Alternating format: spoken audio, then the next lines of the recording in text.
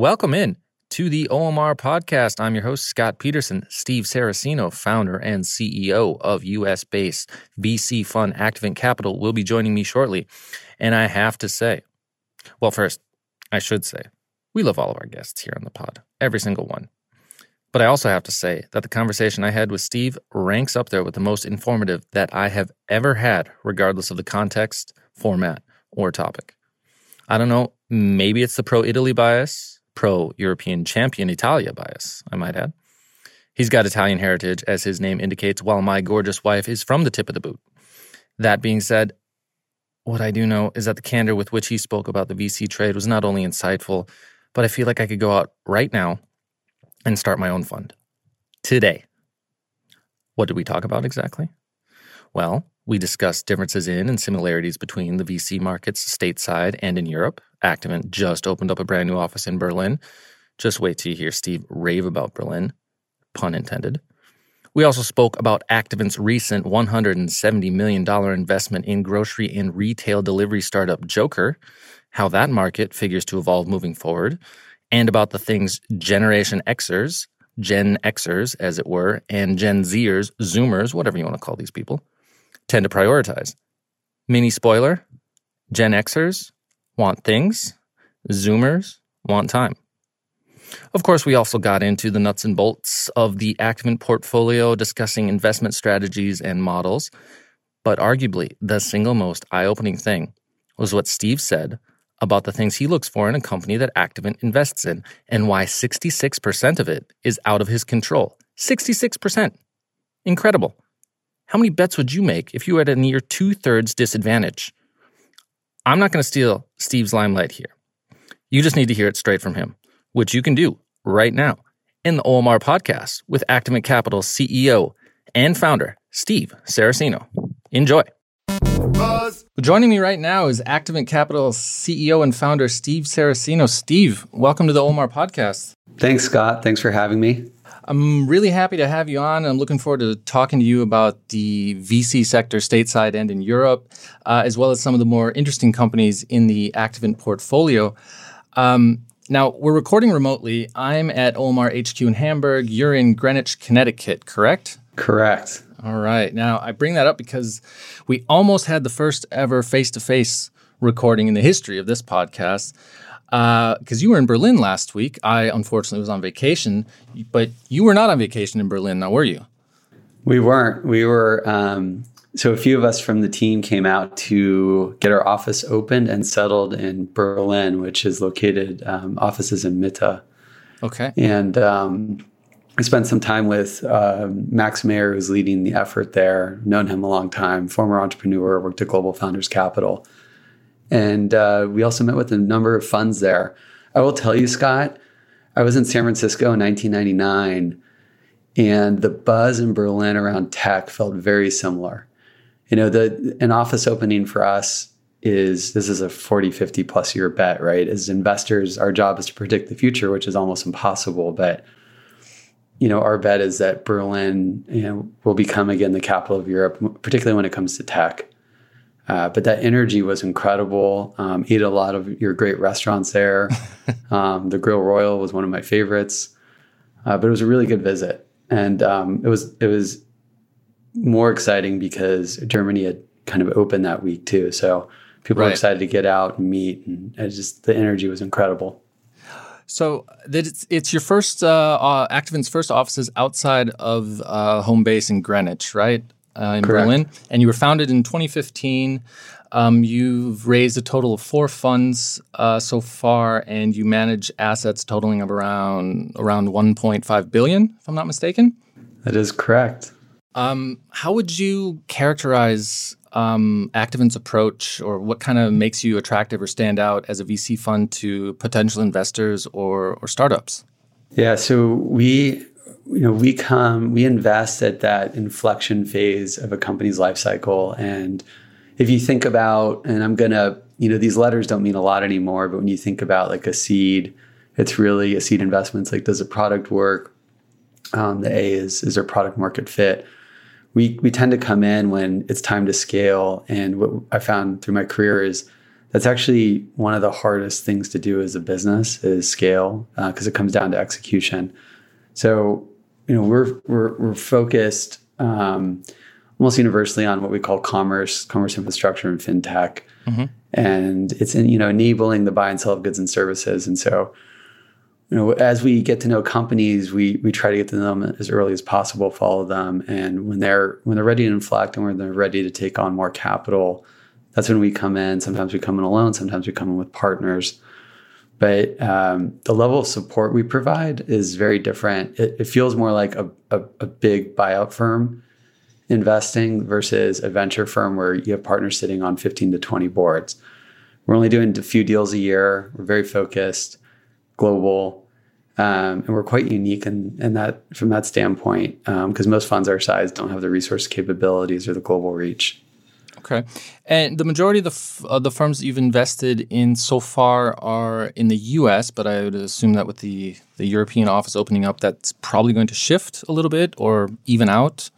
Yeah. So we've always taken a global approach. I think we're seeing this more today, but a long time ago, tech, good European companies would still come to the U.S. and compete, and good companies in the U.S. would compete in Europe.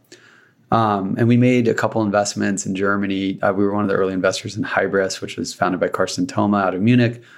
And we've backed Stefan Schambach, who started a new store in Berlin, who, of course, started Demandware and Intershop before that. So we're familiar with the European landscape. Spent a lot of time in London as well. But the interesting thing about Europe, and again, as in our role is predicting the future, if you look at Europe, they graduate about as many STEM grads as the US. If you include Eastern Europe, it's double. If you include Russia, it's triple. You've always had the technical talent. And what's really changed is the number of really strong managers or VP level talent. So, for instance, if you were scaling a business, a lot of European companies 10 years ago, even 5 years ago, would open in the US. So Hybris, for instance, opened in New York and Montreal to find the requisite talent. What's happened is a lot of the big US companies have opened offices. So I think you probably know Amazon and Tesla are both moving to Berlin. It's much easier to find amazing, VP of sales, VP marketing, VP eng than it was 10 years ago. And, couple that with the depth of venture capital talent, venture capital dollars, you've got the making of a very exciting sort of tech world where you're going to see the growth side of the business grow much faster than the venture side, because US dollars traditionally are about 50-50 growth to venture. In Europe, it's been more like 65% venture. The venture market's been much larger. But what we're going to see is, I think, that even out to 50-50, which means the growth market's going to explode. So, the number of large companies that you're going to see coming out of the continent should double or triple just over the next 5 years. Germany on its own should compete with London in terms of unicorns, and the continent, Europe as a whole, should compete with the US in terms of number of unicorns.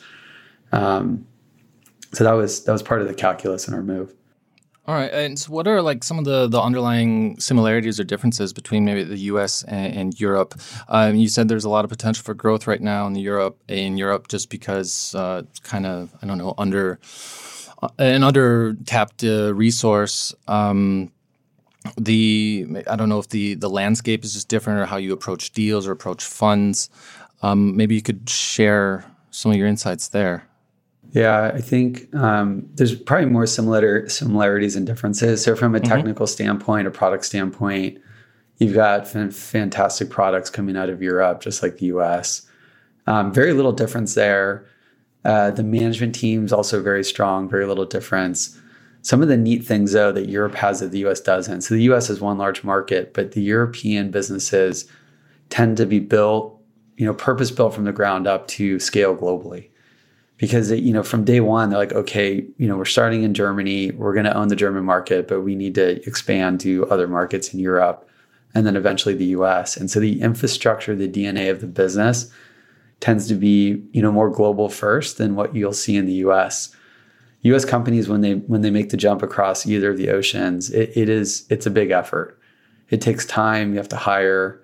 It's not trivial. One of our companies, for instance, Better, just bought a company in England to expand into the UK. And, I feel like a European company doing the opposite in the US would probably more likely just open an office versus acquire. And so that's one of the really exciting things. And if you think about tech generally, the playing field's more level. Companies compete globally. China's kind of its own thing, particularly on the B2B software side, even the B2C side. But, European companies are well suited to go global. I think also, the relationship matters a lot in the US, but it also matters a lot in Europe. And you've got to have a local presence, I think, to build the right relationships with the right founders way ahead of their desire to raise that growth capital. And so, more so than the US, I think you really need to be local in Europe. And how, to that point, you said you have a couple of teams that you have experience working with, a couple of players, I should say, on the team that you have experience working with that are in Berlin, that are, I would assume, well-connected, know their way around the scene, know who to talk to, and that type of thing. Is the move to open up an office there indicative of a primary focus on Berlin for the near future, or are we talking maybe Activant's looking like pan-European? Yeah, Scott. So it's absolutely pan-European, but our view and our bet is that Berlin will be the epicenter for the continent in terms of tech and tech companies, tech startups, tech investing across the board. So, when we mapped the continent, the two most obvious places to go are map Europe, where it was London and Berlin. And so what most of my colleagues do, frankly, because it's easy, is they plant a flag in London and then use that to expand into the continent. And London on its own has a fantastic ecosystem, particularly in fintech. It's very strong in fintech. But the nice thing about being located on the East Coast, Scott, is it's pretty easy to get to London. It's like going to San Francisco, except you got to bring your passport. But right. The continent's a whole different animal for us. And I believe we are the first U.S. fund to plant the flag initially on the continent versus going to the U.K. Okay. And I think more are going to follow.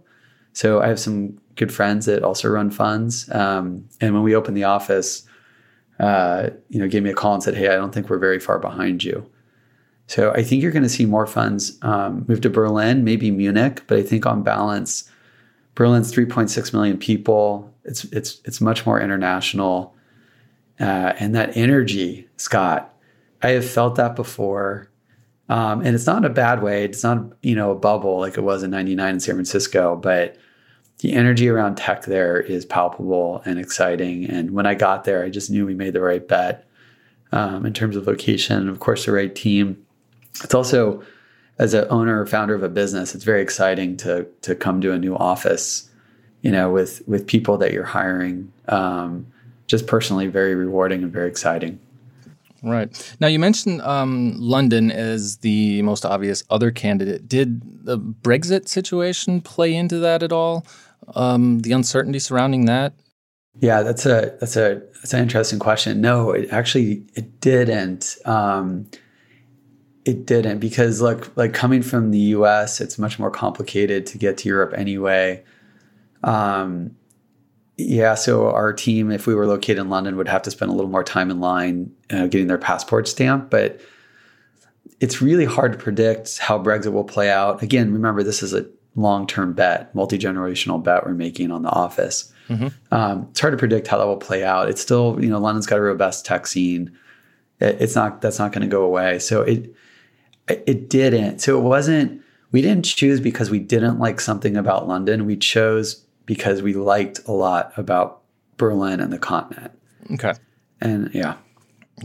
Fair enough. Sometimes it's not it's the most good as opposed to the least bad. Exactly. Yeah. Exactly. It's and investing, that's usually the best way to make a decision is it's a positive intent. You're leaning into things you like, and the things you're either not sure about, you spend less time with. And it was I think the data is going to show it too over the next couple of years in terms of if you just look at the number of either successful outcomes or unicorns, like I'm sure Solona's just raised at 10 billion. When you have those kind of outcomes, it spawns other companies, right? Because you have the entrepreneurs do very well, but early employees do well, they leave, they start funds, they start new companies, and it just builds on itself. And like the Bay Area's been doing this for 30, 40 years now. And remember, the Bay Area and San Francisco was behind Boston for a long time. And if you were to pinpoint, like, why did that change? There was, Tom Perkins from Kleiner Perkins took more of an active role as venture. Like, he was the first one to really take board seats and built the model and built depth there. And it surpassed Boston, and it's the global capital of tech and unicorn still, even to this day. All right.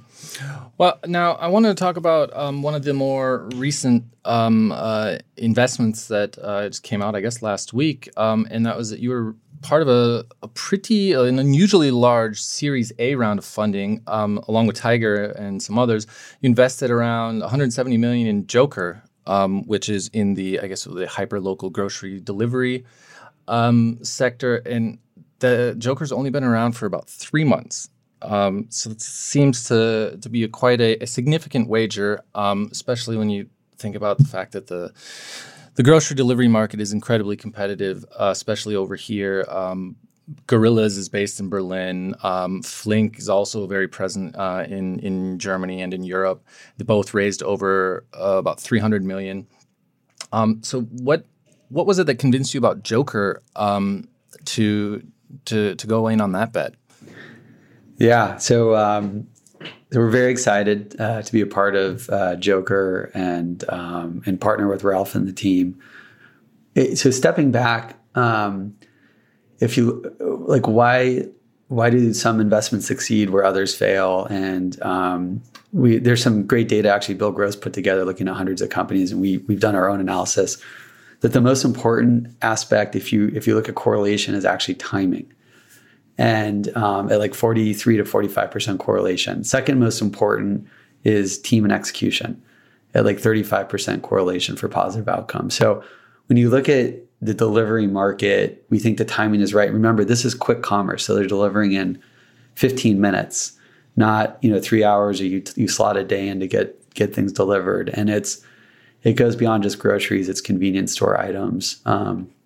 Most of these companies will probably move into prepared food at some point. Mm-hmm. But the timing for this market, people are ready for it. This has been tried before. Like most things that are succeeding, there was Cosmo.com in San Francisco, Webvan, which is more of an adjacency, but they both failed. You didn't have the iPhone and apps and AWS back then, and the costs were just too heavy. But today it's very different. And so the timing for this is right. And that's why you see other competitors, like you mentioned, like Gorilla and Flink. So we feel really good about this market, $8 trillion market globally. So when you step down to the second most important part, which is team and execution, again, we met with everyone in the space. There's about 8 companies that matter. They're all really good. We just absolutely love Ralph and the team at Jokr. And they came from Food Panda, which of course was acquired. The depth of that team is unbelievable. The vision and the scope of what they're trying to do, I think, is bigger than anyone we've seen. We also made sure that there's a lot of deep pockets around them so that we can withstand not only a downturn, but the head-to-head competition that we're going to face. And they did some really smart things early. So although we're based in Berlin, we're not providing service in Germany. And going head-to-head with Grills and Flink. And the German market, outside in, when we look at it, it's a tougher market for this service because consumers are very price sensitive. If people add like a $1 or $2 delivery fee, that makes a difference. So we're in Eastern Europe, we're in the US, we're in Latin America, which are really attractive markets for this. We like the vision, we like the team, we like the fact they're executing. And in 3 months, they've been around a little bit longer than 3 months. We actually first saw the original deck, maybe 6 months ago, when it was more of an idea. Although I know Ralph's been tinkering with this for some time. But when they started opening up warehouses, I think we're on almost a warehouse a day pace now. The machine that they built to execute was incredible. So we got to actually see some real data before investing, which as a growth investor obviously makes us feel really good. And then We all stepped into the momentum, all the investors collectively here. And we're going to watch it over sort of the next 6 to 9 months and see how they perform. And I think you'll see more announcements soon about Jokr, which is really exciting. All right. How do you see? What am I trying to say? Market consolidation. Like, do you see that taking place in the short term? That maybe there'll be a few kind of, I don't know, weed out is the wrong phrase, but that there will be maybe a handful of companies that do better than the others and just kind of stand up and, take the market. Absolutely. Good insight, Scott. So you will see consolidation probably within the next 6 to 12 months with a couple players. And so what you will see, even Jokr's already acquired an asset. The teams that have executed in local geographies really well, but don't have the ability to scale beyond it, are going to be at a massive disadvantage when it comes to purchasing and logistics and just the other number of really execution-oriented things that go behind the scenes to make this work. And so I think you'll see some of the bigger guys pick up the local players, and that's going to happen in the short term. In the longer term, it's unclear if some of these companies are just going to beat each other to a pulp or merge or acquire. I suspect, knowing the teams at a lot of these different businesses, that they're actually going to beat each other to a pulp, which is fine with us. Right. And then we'll go sweep up some of the assets later. But it's such a good question. You will see consolidation. And look, we saw this in a lot of markets that are more consumer oriented over the years. But right now, it's still a big white space. There's room for 2 players in each market. 3's probably not going to happen. And so you'll see it consolidate down to 2 players in most of the big markets. And like those with the best team to execute and the deepest pockets in terms of capital are going to win. So you think that those are going to be the 2 biggest factors? It's going to be resources, execution, as far as which players are going to be able to differentiate themselves and survive? Yeah. And I mean, when I say execution is all about like customer happiness. And then the thing we saw with quick commerce, it's really interesting, and we saw this with Uber, is that people actually, it changes the way you live your life. When you can order, your breakfast, and when you get out of the shower, it's just a bag sitting there at your front door. It changes the way that you can do things. When you're out and you need certain items, you can get them in 15 minutes. And so you're not waiting around your house to cook dinner.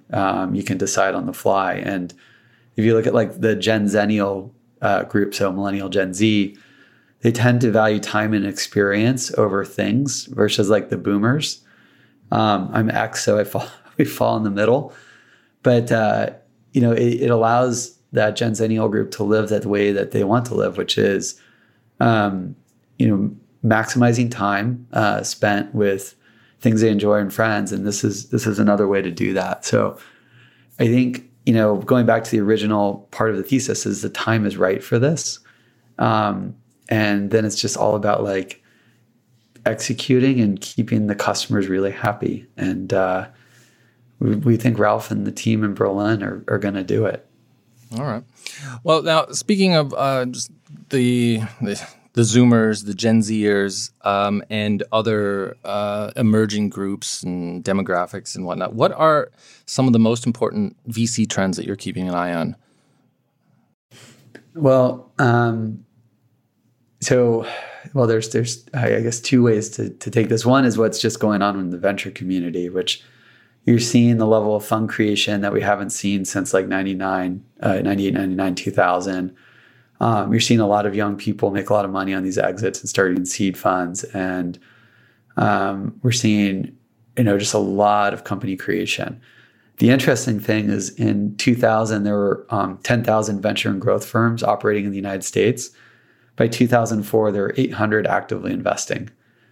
And so the question is, are we going to see a flush of that scale again? I don't know. But you're certainly seeing capital formation at a scale that I haven't seen since the late 90s. The other side of that, in terms of like the trends we're seeing in the market, is so one I mentioned, which is optimizing time. The other is, and we've been a big believer in this, and this is why we have designers on staff, but B2B businesses or businesses that are, what we would call product-led growth, where the product really drives the adoption of the enterprise, they need to be designed for that Gen Zennial group, because they're used to those consumer experiences, beautiful, wonderful consumer experiences, and they want that same experience at work. And so that, what's happening is every business is becoming a consumer business. And then if you go a layer deeper, every business is becoming a fintech business. And what I mean by that is, once you build the product more for the consumer than for the enterprise, so it's an enterprise product, you make the consumer happy. How do you then build a business model around your customer that aligns customer success with your success? And we're seeing, companies, rather than saying, okay, you owe me $1 million a year of a SaaS payment, so it's like this 1-0 decision. We're seeing a lot of new companies be more transactional. So they're charging along the lines of revenue. They're charging a percentage of revenue. They're charging through payments on the back end. So you're getting software for free. And then you're making, your business model makes money off the corresponding payment. So those are some bigger trends we're seeing in the market. And those aren't just driven by like the Gen Zennial employees. It's also the founders. This group, I feel like vis-a-vis or versus Gen X is more worldly. They've seen more and done more than we did at the same age. I think the willingness to step out and start companies is much higher, versus going to like an investment banker or consulting firm, which, not to knock that, because it's amazing training and actually it's a good way to start and then go start a company. But the risk profile is very different. And I think part of that is they've just lived through a few crises and realized look, the market can collapse. I'm going to survive. We'll be okay. Why don't we lean forward and start a company? So, and or a venture firm, going back to the original part of your question. So it's just, there's just a lot of sparks and lightning in the system right now. And again, when we were in Berlin, we saw that. Okay. And so you're saying generally you would say there is a higher tolerance for risk among people active out there right now than maybe in years past. Yeah. At an earlier age also. At an earlier age. Okay. At an earlier age. And look, it's like age-old question. Are we a product of our time, or are we a product of our genetics? And, the last 10 years have been, thank goodness, like very light on conflict, but economically you've been, pretty volatile. And so sure. I think sort of that self-reliance gene has really kicked in the group that's grown, the cohort that's grown up through this. Do you, how has COVID actually affected you guys or the sector in general? Yeah. So, COVID wasn't, like a phase shift or quantum shift. What COVID did was pull forward demand and change that was going to happen anyway. Okay. It's an accelerator. So e-commerce increased. That was going to happen anyway. It just pulled it forward. Adoption. A lot of the adoption we saw was actually like the Gen X and boomers got on board with what the Gen Zennials were doing already. So, it's not a phase shift. It's a pull forward. And, the volatility in this market is so much higher now that COVID has been a really good time to just work harder than we've ever worked before, and do things that maybe we weren't willing to do because there's an opportunity to break out here. And part of that is like, let's go plant our flag in Berlin during COVID and, take advantage of all the amazing things happening on the continent, Berlin and Germany. And so COVID for us has been exciting. Our portfolio companies, like just given the sectors we're in, have performed really well. There's obviously always luck involved in that. But, I think for some people it's been good. I think for others it's been very challenging and difficult. And, we've been fortunate. I'm glad we're coming hopefully on the other end of this thing. But for tech investing, it's not game changing, except that it just opened people's eyes to what's coming. Fair enough. Now, I wanted to ask you, you mentioned that the market is a little bit, or the volatility of the market has been on display. But I wanted to ask you if that you mentioned also there has been an influx in VC capital, just more funds, more money out there.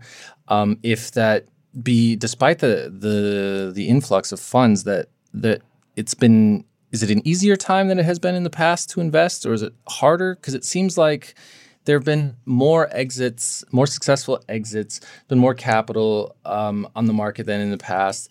And it also, at least from the outsider's perspective, it seems like maybe the hit rate is even higher on some of these bets. I could be completely wrong, but that's just my impression of the news cycles that I've been exposed to.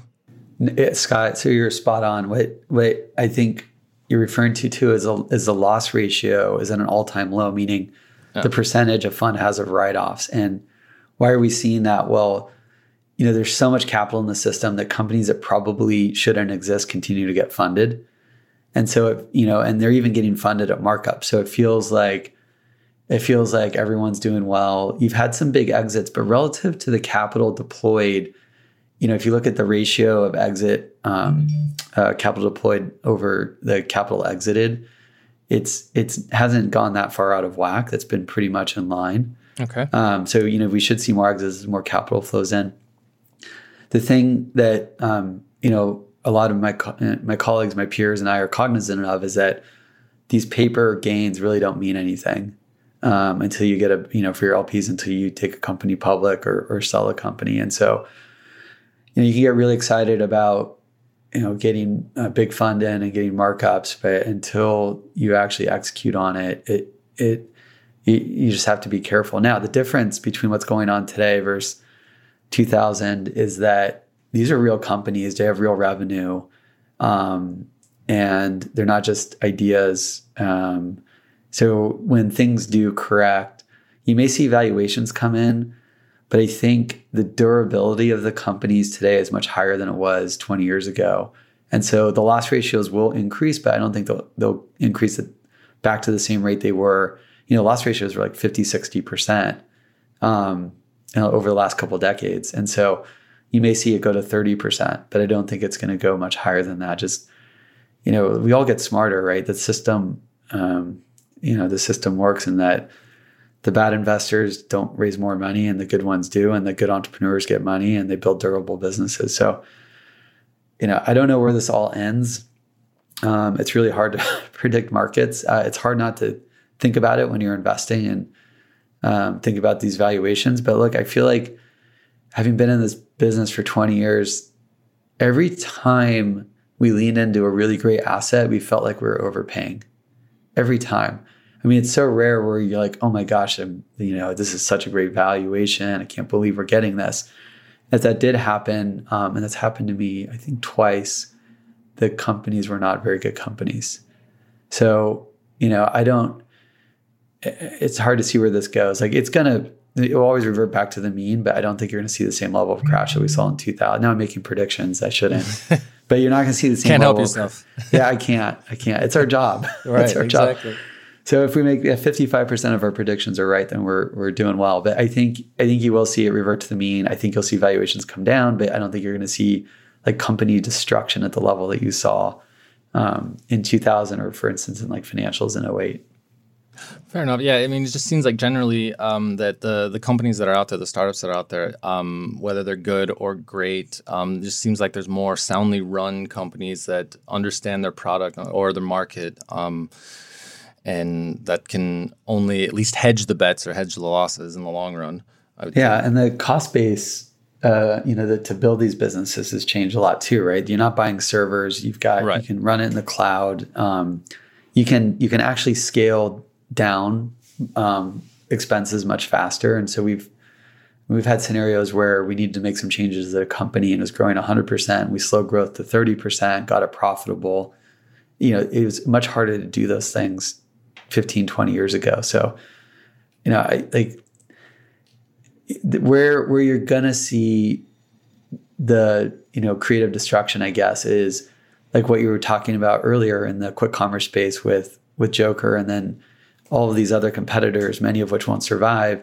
It's with that head-to-head competition is what's going to get people in trouble. If they don't have the right team, the ability to execute, and a lot of capital around them, those are the companies that I think are going to struggle.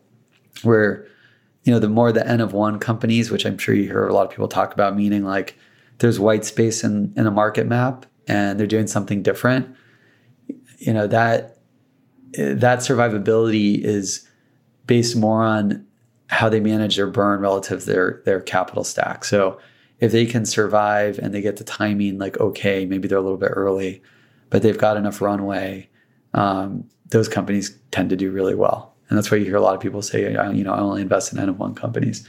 Harder to find these days because there's so much capital and copycats, but it does happen. Now, when it comes to your or Activant's philosophy or in investing, are there models that you tend to follow or certain strategies? Now, I read that one thing that you don't like to do is look at previous investors because I guess it would just influence your decision one way or the other to invest in a company as opposed to looking at the bottom line. What models or strategies do you tend to follow? Yeah, okay, so good. I'll pull that in two parts. So one is sort of like, how do you manage the emotional aspect of investing and being a human that's fallible and going to make mistakes and have biases. And so, when we're thinking about investing in a deal, we don't want to talk about or even know if we can help it, who's invested, who's coming in around.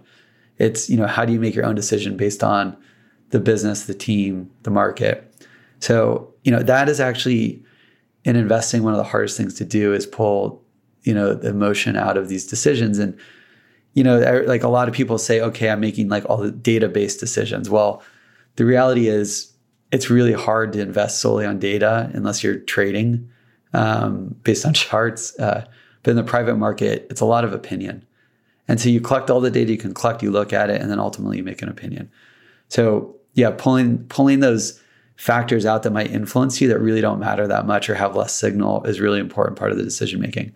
I think when we go back, and the other part of the question is how do you evaluate businesses or what do you look for? And there's three primary things, and you can change one of them, but you can't change the other two. And so the first is the market.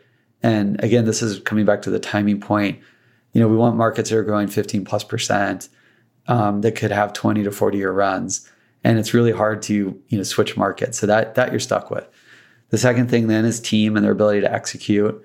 Really hard to switch that out. So you're stuck with them. So you need to make sure you've got the right team and you build that right relationship. And that's done, pouring over, plans and models and also, pouring wine over dinner and getting comfortable with each other.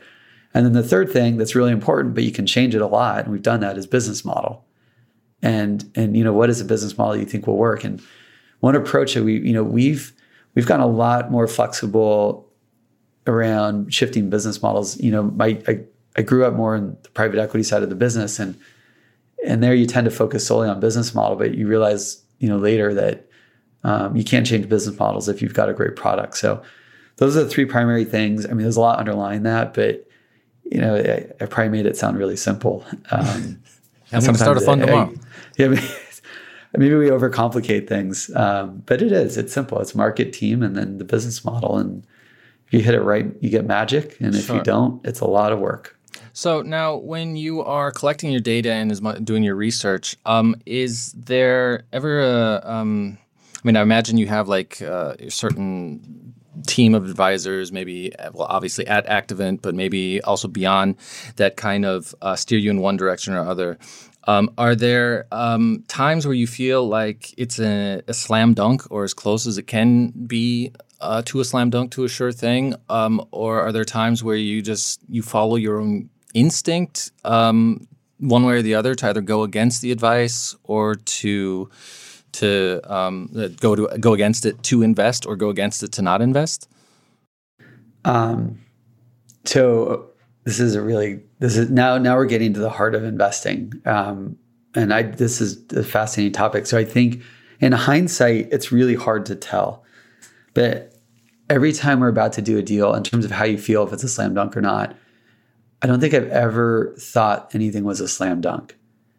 I just think it's really hard, and I'm going to get to why. It's hard to get that level of conviction. I think you can say on average or with 80% confidence, I think this is going to be really good. And you can pound the table and investment committee for it because on balance, it looks like an amazing opportunity.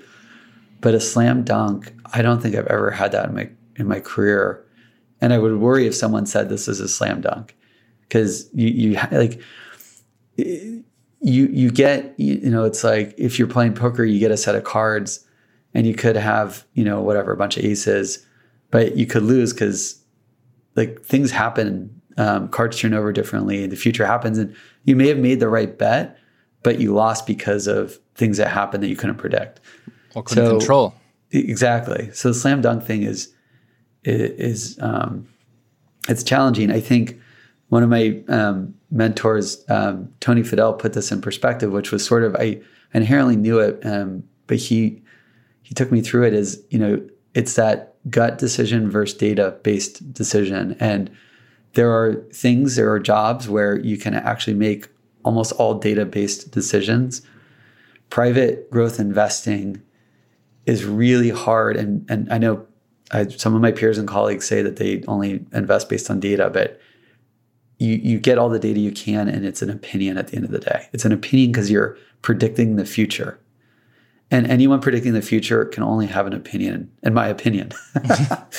So, it sounds legit. Yeah, sounds legit. It sounds good when someone else smart says it, when Tony said it. So anyway, I think that, you are making opinions based on data and based on educated guesses. And that's like the magic of the job, because then you get to kick it around and talk about it and think about what could come, which is why like a lot of investors, like growth investors and venture investors especially, tend to be pretty optimistic.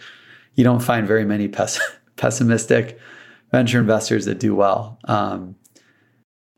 Yeah, fair enough. Now, but with regards to like returns and exits, what is a good return that you might target, or is it just generally speaking that you're looking for a return? Is there like a threshold for stakeholders or founders or startups that you're focused on achieving, or is it just on a case by case basis? Does it vary? So we're absolute return investors, meaning we're trying to drive the highest absolute return across the fund. And when I say highest absolute return, I'm not talking like 10, 12, 15, 20, 30%. We're talking, massively outperforming the market. And so when we underwrite, if a company can't get to at least 4 to 5 times our money in a base scenario, again, predicting the future, it's just not going to be a fit for us. So we do have a really high bar, and then that pushes you towards companies that are growing faster in bigger markets. Again, this is hard. It's hard to do. Rarely has a company hit our base case. It usually outperforms it or underperforms it. But I think on a portfolio level, it's absolute return. What you're doing though is constructing a bottoms up, investment by investment, and each one, if it's not generating minimum 4 to 5x, we're not going to be interested in it.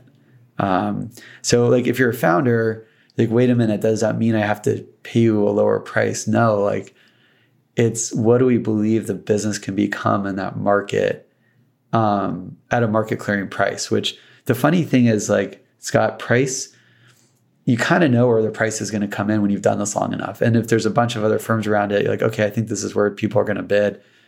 Almost always nail it.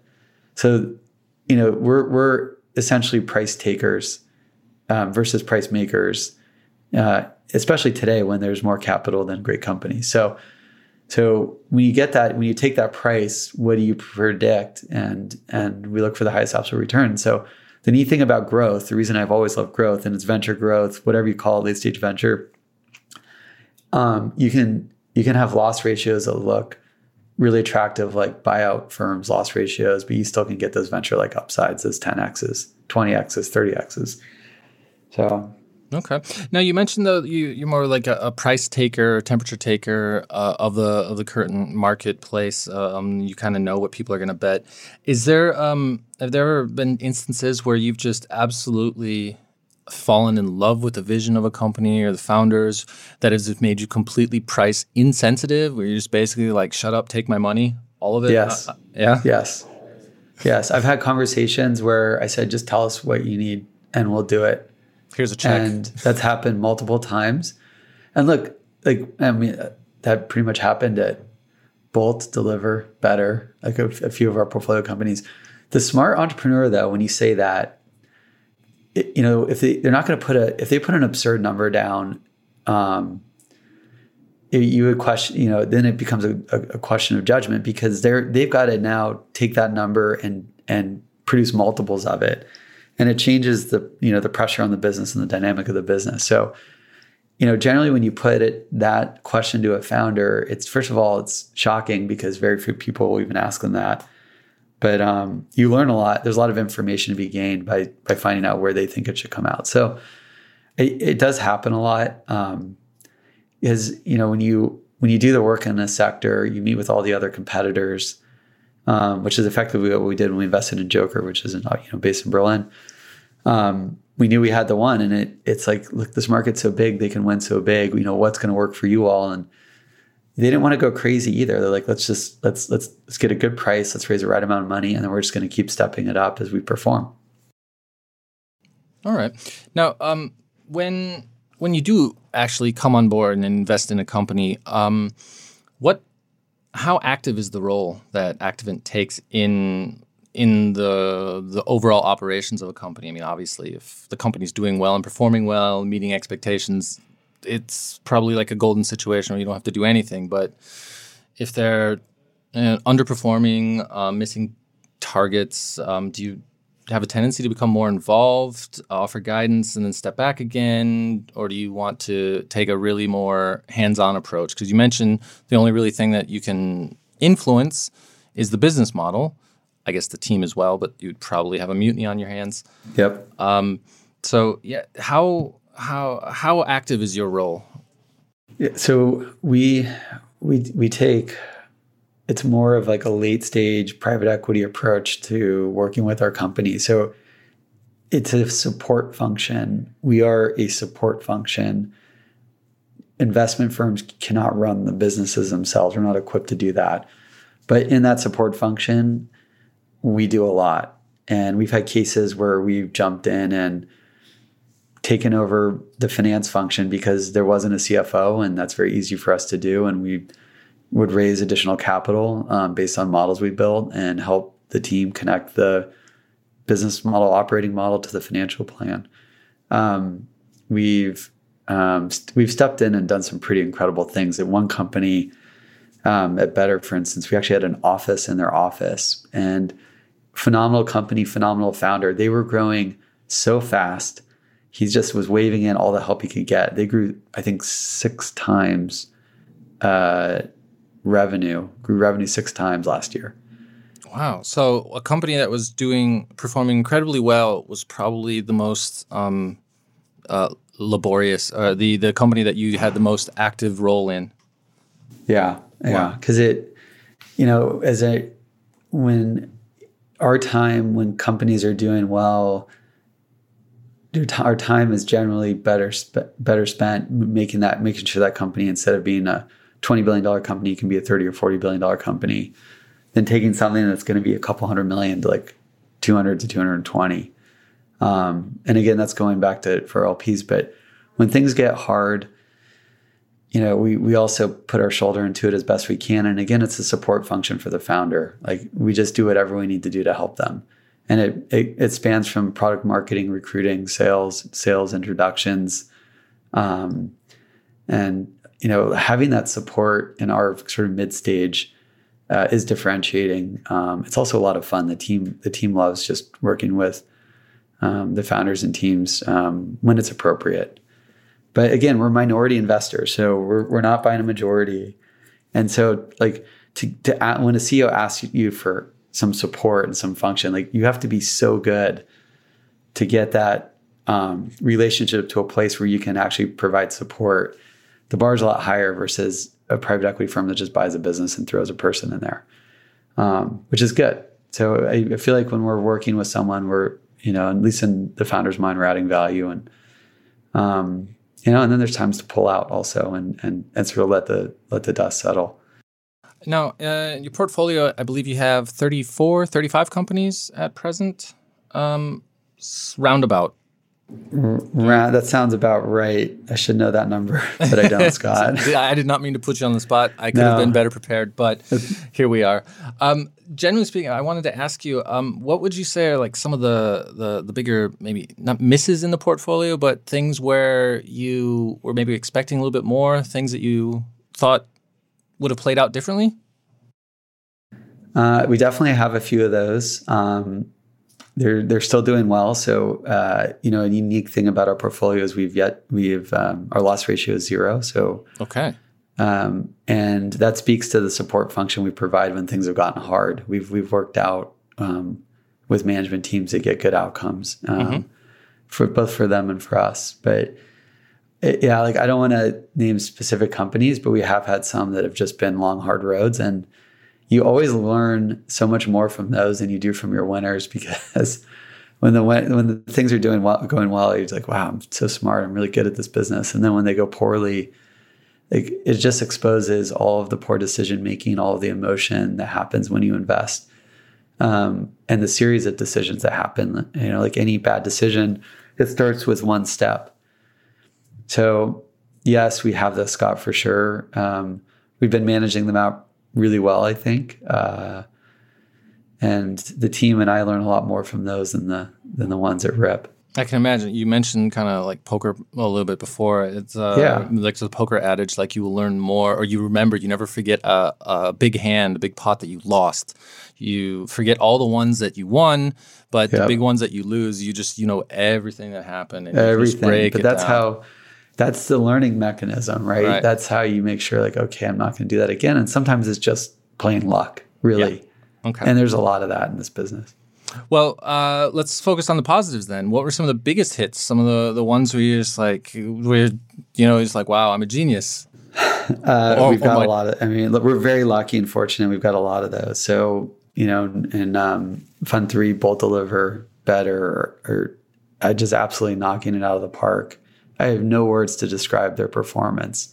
And Fund 4, Cardless, Eco, Hydro, same thing, just absolutely knocking it out of the park. And it's super fun to watch. It's really fun when you build that relationship with the founder that it's sometimes hard. You end up becoming friends. And I love it when our friends become successful. And their visions turn into reality, and it's fun to watch. And sometimes it's hard because we're always watching from a distance. But yeah, and look, the market's been good to us too. So when the market isn't good, we'll see what happens. That's when it's going to get really interesting. I can imagine. So now I have a couple of more questions before I let you get out of here. More about the portfolio and the companies therein. So generally speaking, I think it's fair to say that there's a very heavy e-commerce back-end logistics bent to the companies. You have the New Store, which is an omni-channel store solution provider. You have Deliver that you'd mentioned, Bolt as well. And then even like something like Jokr has to do, with the logistics and the execution of things.